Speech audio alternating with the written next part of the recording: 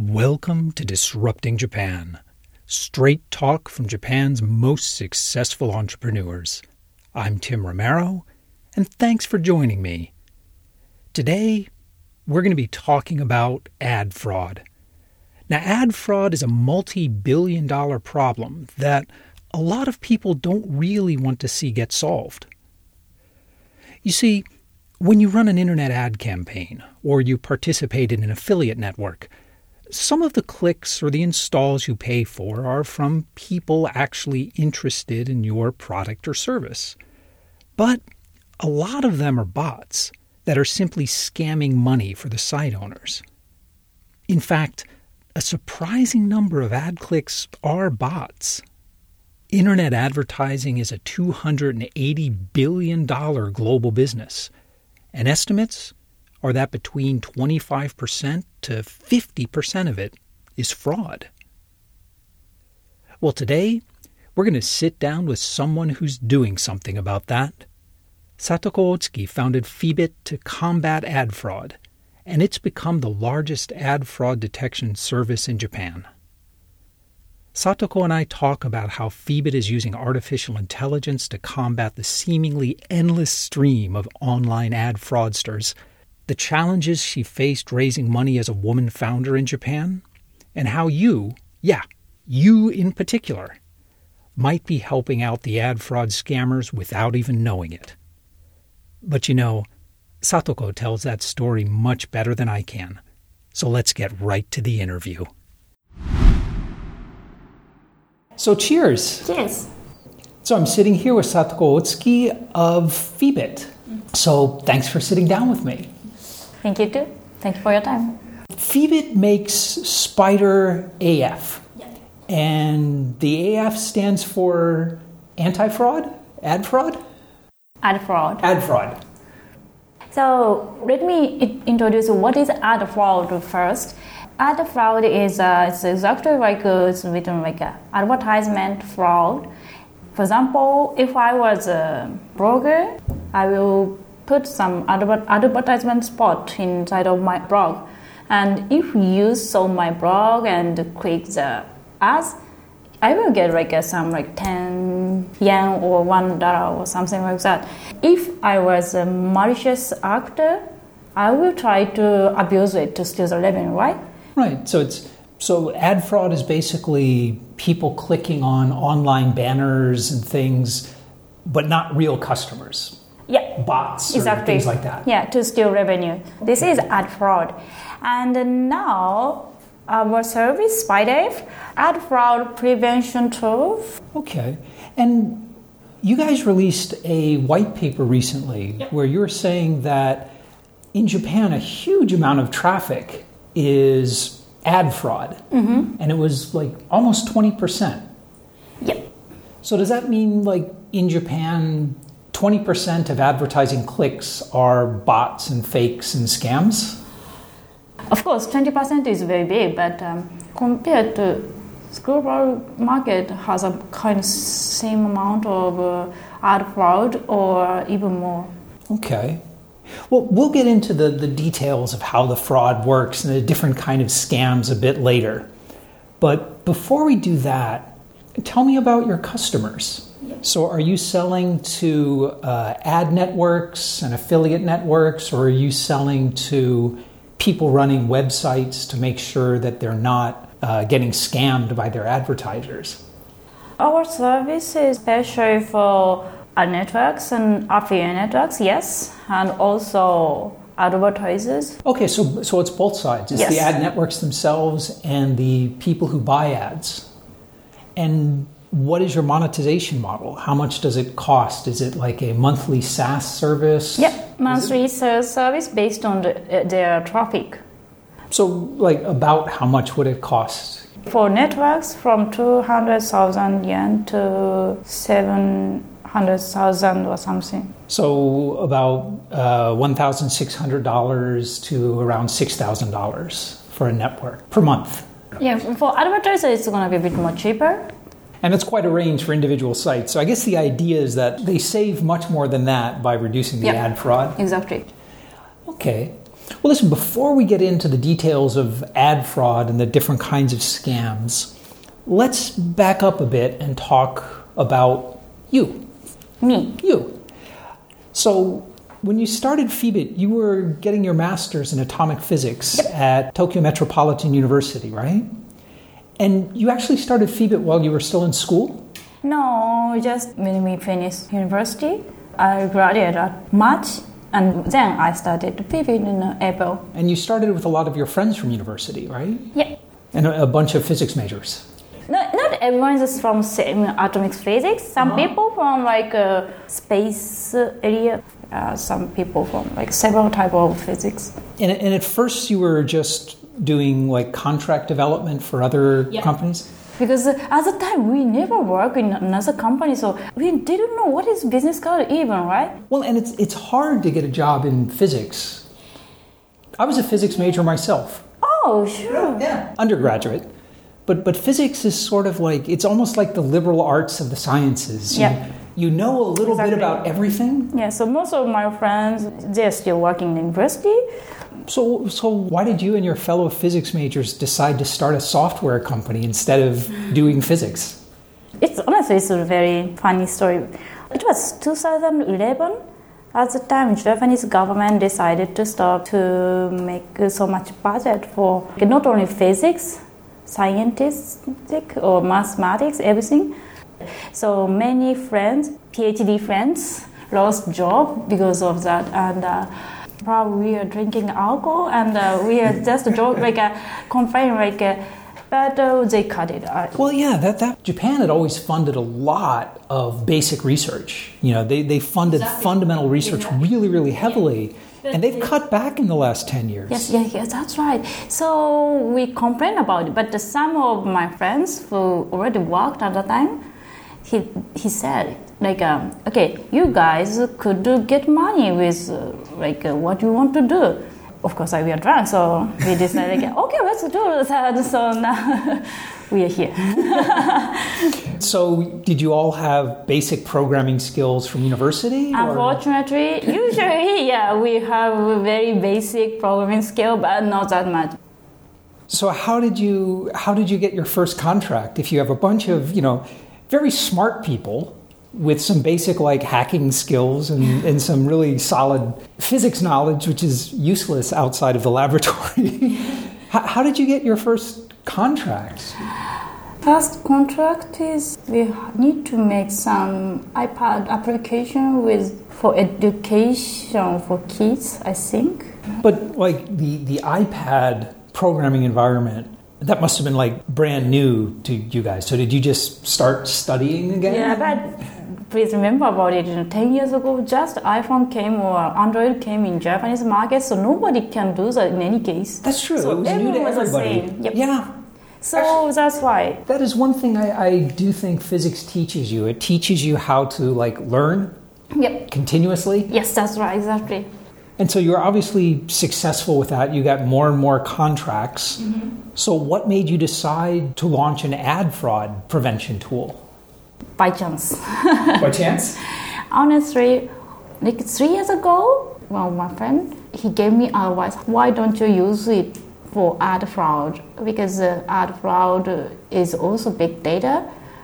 Many people need such an automation tool.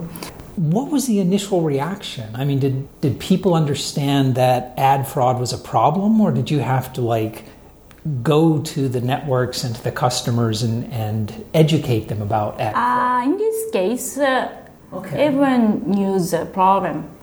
Not only that, at the time, we had some contract development with advertisement company already, so we knew this problem as well. Okay, so the experience you got from the contract work led naturally to this. That's right. Exactly. I think that's almost every software development company, that's their dream. They want to find this one project that they can turn into a product, and you guys have actually done it. Finally. After 9 years. It took a while, but you've done it. Okay, let's dive into ad fraud.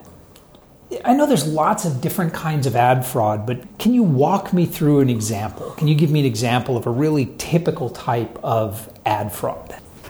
easy way is just clicking on blog advertisement. Like 5 years ago, there's many click farms in China. So, for example, would he register as like an affiliate on an affiliate network, or would he put up a fake site that people would put banners on? It really depends. Like some people will make 1,000 or more websites by themselves, or in Japan, what was trendy at the time was like asking many guys build their own website and ask them to put a botnet in their website. Then they will make a click in China and send it in Japan. Oh, so it looks like the clicks are coming from Japan? Yeah, and because we have to use Japanese IP, right? But recently it's gonna be more like a high level. People will not make even website, just they will fake our click log. Even if I don't click the website, they will send click log to other server. How much money are the scammers making per click? Really depends. Some banner cost like $0.1 or even less. But for financial things or like for house, probably it costs like 30,000 yen. So $250 or so per click. Or something like that. Okay, well that's valuable. I could see it's easy to make money paying people just to click on that. Yes.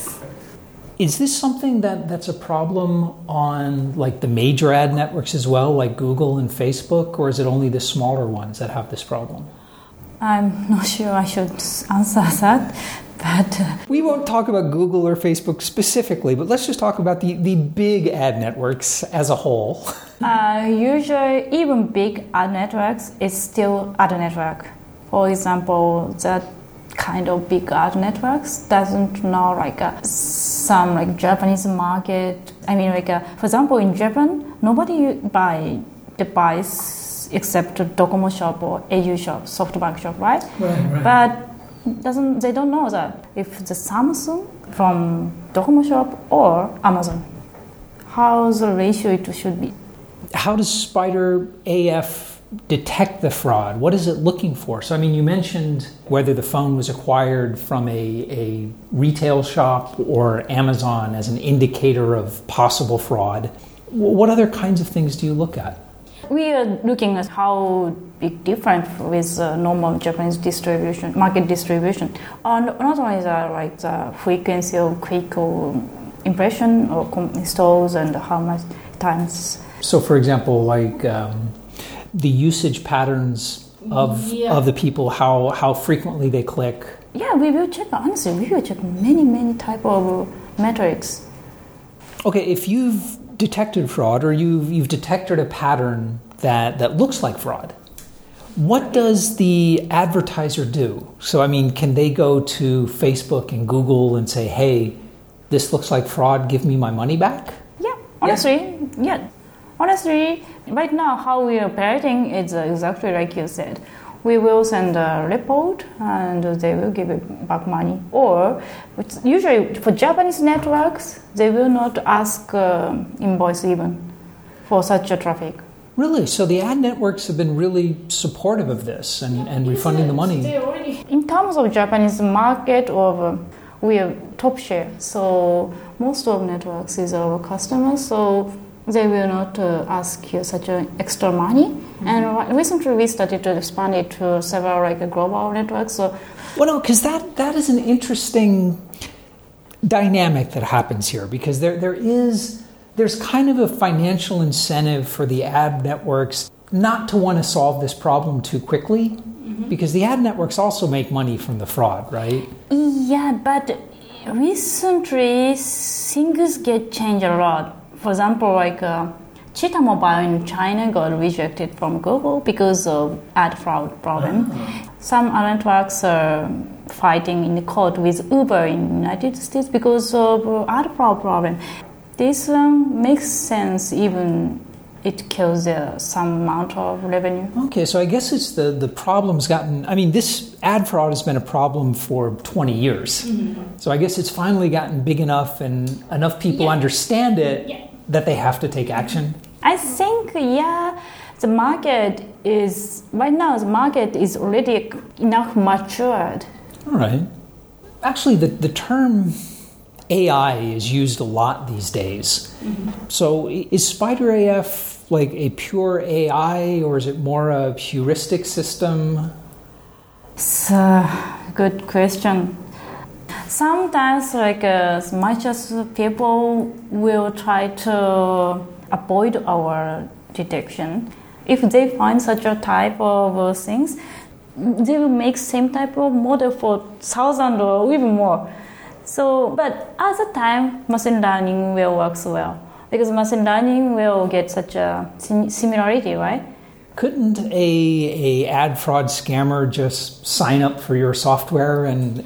Honestly, we have such an experience as well. Yeah. Like a few months ago, we found some ad fraud website which has our tags, and we banned the customer. Well, you can't blame them for trying. That was a clever thing to do. Exactly. Huh. Okay, so the scammers are, they're smart people. Yep. Well, how do the ad fraud scammers respond to this once they've been found? Do they just buy a new site? Do they just get a new provider? It sounds a lot like whack-a-mole. It's exactly though. It's like a mogura tataki. Exactly. They are everywhere. Like some publisher will do such a fraudulent thing, and also they are putting some bot traffic with organic traffic. So it's really, really, really depends. And sometimes, half a year ago, we found very big ad fraud application, and they had installed 100,000 people in Japan, and in a global, more than Japanese human. Really? So millions of people. So, yeah, but in the application, we found ad fraud malware. So everywhere. That's tens of millions of dollars in scam revenue, in ad fraud revenue. Exactly. So that's why recently, United States ad fraud became second revenue or second income for mafia or for organized crime or getting it. So who are the ad fraud scammers? Are they inside Japan? Are they outside Japan? Is it where are they? Who are they? In terms of Japanese market, I think 60 or 70% is not Japanese. Fortunately, Japanese organized crimes doesn't have so much high skill. The Yakuza are not. They're very traditional. They're not tech savvy. Yeah, if it's such a level, most of Japanese networks already saved it or killed them. But honestly, the global people is very, very smart. Every day, I feel I think even 20% is not that much. I don't know how, but really, really, they're smart. It sounds like you have kind of respect for their skill anyway. Yeah, but I don't know why they don't use the skill for much. Something more productive. But are they coming from China or Russia or Australia or do you even not know? Yeah, but recently we found a lot from even United States. So not only China or Russia. Every ad network has the option to only restrict to Japanese IPs, but I guess the ad fraud scammers are smart enough to be able to spoof an IP and fake an IP. So it looks like the traffic's in Japan. Especially recently, we have many IoT things, pet monitoring or car monitoring tools. So these devices are very weak for security. So wait a minute. So the scammers are hijacking pet monitors to make it look like clicks are coming from within Japan. Yeah. Wow. Well, no. IoT it's everywhere. There's far more IoT devices than real computer devices. And IoT security is awful. Exactly. Okay. Wow, I did not expect that as the attack vector for ad fraud. Okay. When I was doing my research for this interview and our discussion, so I read a lot of the interviews you've given, and there are, in fact, a lot of women founders in Japan. but the press tends to treat them as if they're unique and unusual. Yeah, it's a women's entrepreneur is very rare in Japan. And not only that, I'm trying to raise our fund right now. Right. I mean, our company's Series A. But sometimes I have some people who doesn't want to invest money to women entrepreneur. It's a real thing. So I think still Japan has such a problem compared to global. So is that, now this is something I actually have heard quite a bit. I mean, there are a lot of women entrepreneurs in Japan, but I've heard from a lot of them that fundraising is difficult. Yeah, and especially if the amount of money became bigger, it's gonna be even harder. And did the VCs tell you that directly, or no? It's from via another guys, or if the story which I heard was from current VC. Current VC introduced me some another VC, and another VC said they cannot say that to me directly, so they said to current VC, and current VC told me. So what did they say? So we don't want to invest with a woman CEO? No, just they feel comfortable to pay. If it's same condition, they feel comfortable guys founder. But honestly, I think it could be hard because we have several such a traditional things, and compared to India, our situation is even better, right? And if we go out from outside of Japan, from Japan, I feel kind of same things because I'm Asian, right? Do you think there are also advantages of being a female founder in Japan? Sometimes yes. For example, for going to sales, if you are young enough, or if you're it's not only Japan, but if you're a woman, sometimes customer will choose us compared to guy, right?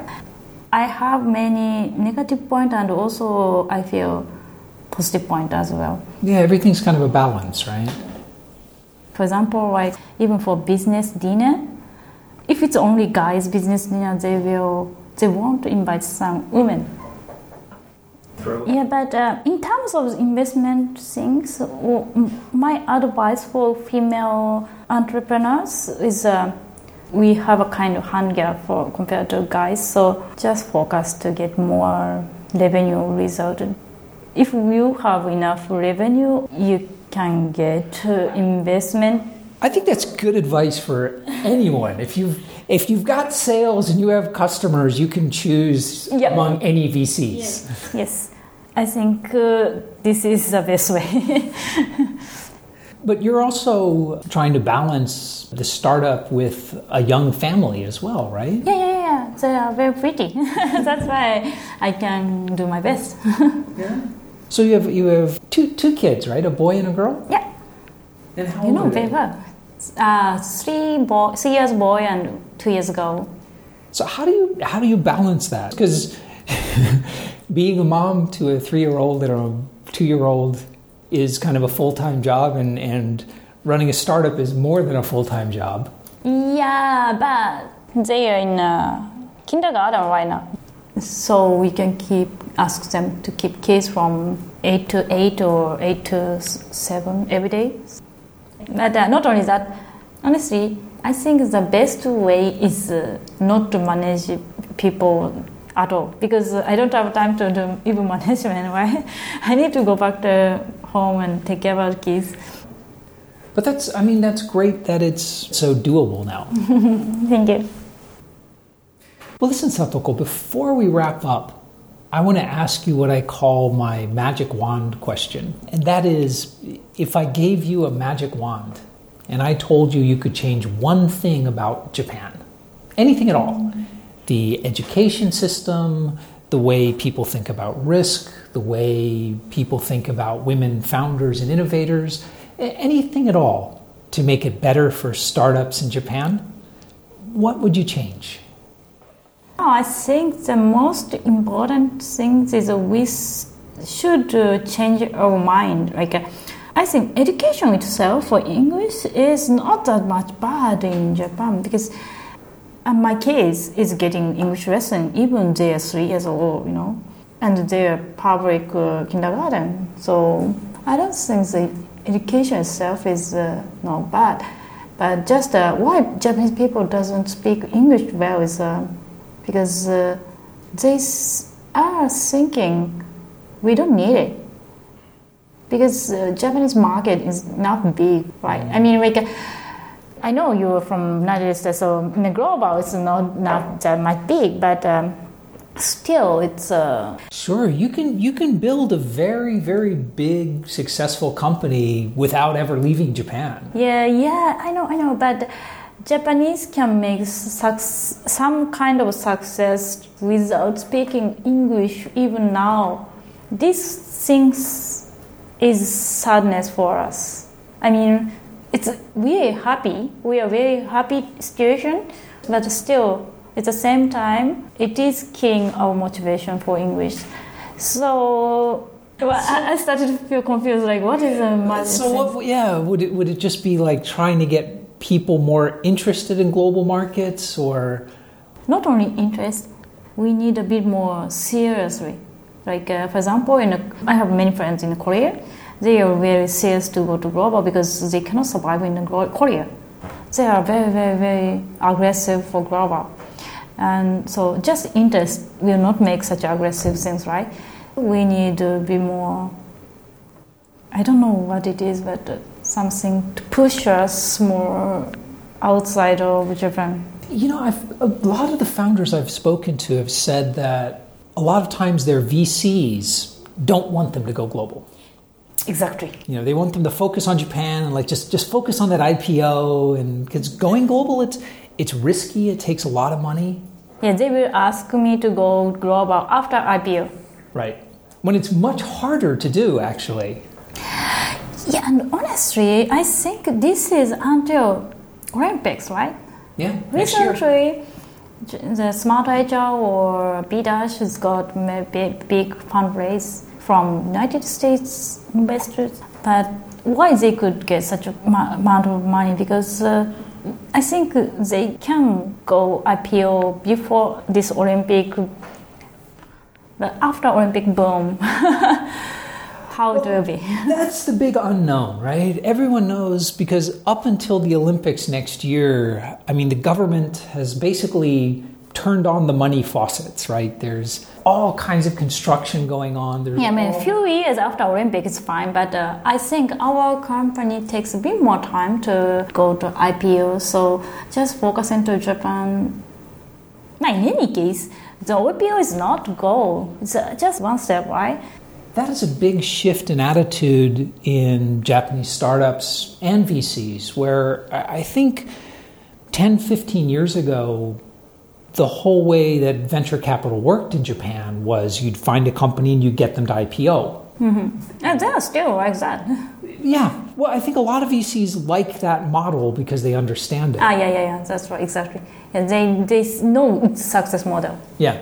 And so, like, okay, well, no, we don't want to IPO as a $20 million company. We want to IPO as a $500 million company or as a $1 billion company. It's kind of a new idea to Japanese VCs. Yeah, exactly.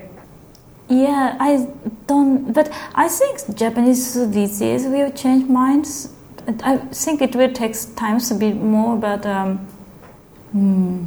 just saying like a Japanese market or doesn't like women, such as way is too old or too legacy.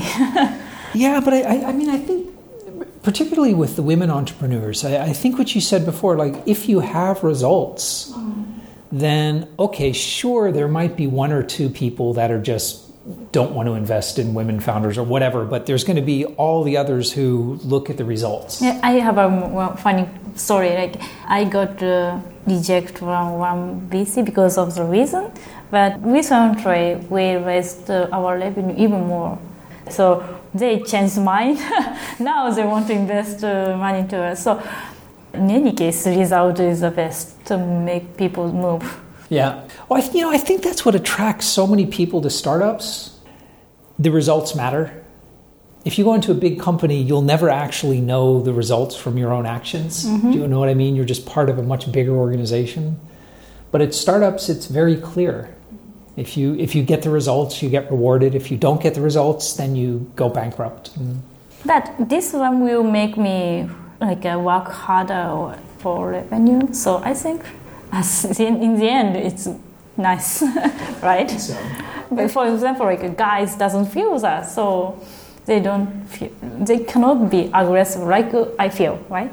Yeah, maybe it goes back to that same idea before where 50 years ago, 60 years ago, the Japanese market was small and Japanese companies, they had to go overseas. They had to be aggressive because it was like their only option. They couldn't be safe and just focus on the domestic market. And exactly. This is happening in Korea and in Israel just right now. And it's exactly what we don't have. Yeah, it's motivation. Yeah. It's honestly, even me, I feel a bit sorry to my kids when I was working or when I went to a business trip, just leaving kids in Japan and go on business trip. So that's why I need to make result to not feel sorry to kids. So that's why I want to say the women entrepreneur can make such a motivation, right? More than guys, I think. This will work positive for women. Yeah, I mean, but again, like you say, it's that plus and minus that I think women, they have to risk more. But exactly. Because you're risking more, you're much more motivated. Even my mom wants me to be with my kids even more every weekend or... Be a more traditional mom? Yeah. Was she a traditional mom? I don't know. She's working in university. Oh. But still, she's... compared to her, my grandmom was a bit more traditional type. She was wondering, when I went to university for physics, she was asking, okay, you're a woman. What women will do with atomic physics or physics, right? The same thing a man would do with atomic physics, right? Yeah, but she doesn't want to destroy me, or she doesn't want... Just she worry about... No, I think that's true. I mean, parents always want to protect their children. Yep. They want what's best for their children. Exactly. And so it just sounds like your family's getting less traditional every generation. Exactly, yeah. It's grandmom and my mom is working in university. Now I'm here. You're an entrepreneur. It's little by little. Okay. Probably next generation is maybe they will go to moon. There we go. Well, listen, Satoko, thanks so much for sitting down with me. I really appreciate it. Thank you. Thank you for your time. And we're back. Now, longtime listeners of Disrupting Japan know that I'm fascinated by artificial intelligence and machine learning. Ad fraud, it seems like one of the best possible tests of pitting AI against human intelligence. Now, sure, the fact that computers can beat humans at chess or Go is impressive. Let's put 2 points in the computer column. But those games have clearly defined rules and a limited number of known possible states. Those contests are self-contained. Something like ad fraud or stock trading, however, that's a different kind of game altogether. Many of the rules are known in advance, but all kinds of information can be brought in from outside. There is no way for a computer to know what is relevant and what is not. And even when data mining reveals a pattern that might give the computer an edge, the humans adapt almost immediately. The AI doesn't really stand a chance. At least not at the moment. And that's why it makes sense that Satoko and the team are pretty secretive about exactly what parts of Feebit ad fraud detection involve AI, which parts involve more traditional heuristics, and which parts are plain old-fashioned blacklists. Now, Satoko's story about how she founded and grew Feebit is really interesting, not just as an inspirational story on its own, but because it contradicts the startup stories we've come to expect, that we've come to demand from our startup founders. The worst advice that you can give an aspiring founder is follow your passion, as if somehow simply having passion will lead to success. more often than not, the passion story has to be invented retroactively. After the company has become successful, the founder will create a just-so story to explain their motivation for starting the company. Satoko's story, however, is far more typical and far more honest. She and her friends founded Feebit because it was their best option at the time. It took a while, several years in fact, before they could find a way to apply their skills in a way that really added value to something that would scale: solving ad fraud. The passion came later. The passion came when they saw that they were having an effect. They were making a difference. Their customers appreciated what they were doing, that they needed them. You see, you don't become successful because you're passionate. You become passionate because you're successful. If you've got a story about internet advertising, whether it involves fraud or not, Satoko and I would love to hear from you. So come by disruptingjapan.com/show150 and let's talk. And if you feel like dropping by our LinkedIn or Facebook page to have a conversation, that would be great too. But most of all, thanks for listening. And thank you for letting people interested in Japanese startups know about the show. I'm Tim Romero, and thanks for listening to Disrupting Japan.